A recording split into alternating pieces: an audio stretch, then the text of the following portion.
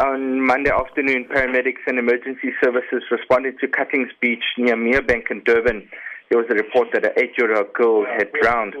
Firefighters arrived at the scene first and started to resuscitate the small child. They were later on joined by paramedics.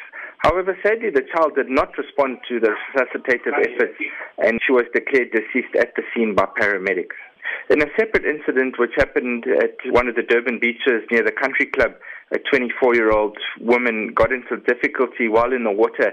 She was rescued from the water by lifeguards, and she was assessed by paramedics and found to be in a stable condition, but she was transported to hospital for further medical attention. Now, Rob, we're seeing an increase in the amount of drownings being reported on as we experience this weather conditions. Are there any safe ways to swim in the ocean? Well, always approaching holiday seasons and coming into holiday seasons, especially during these hotter summer months, we do see a dramatic increase in the number of drowning incidents that we do respond to. This is mainly due to the children being on holidays as well as there being the hot weather and people wanting to cool off. One of our main cautions, if you are going to go swimming, is to swim at a beach where there are lifeguards, so that if you do get into trouble, there is somebody immediately available to help you. We are approaching the festive season where a number of these incidents are expected to be reported on. What is your advice for people to keep safe? It's advisable to not swim alone.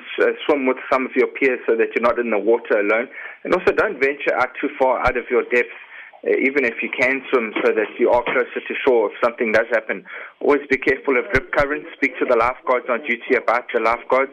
And always swim between the flags that are posted by the lifeguards, as this is where their immediate attention is focused, and it's also where the lifeguards have identified as the safest place to swim at the beach at the time. It's always most difficult for the bystander to watch someone drowning. So what's your advice in terms of you seeing somebody that's drowning in the water, in the ocean?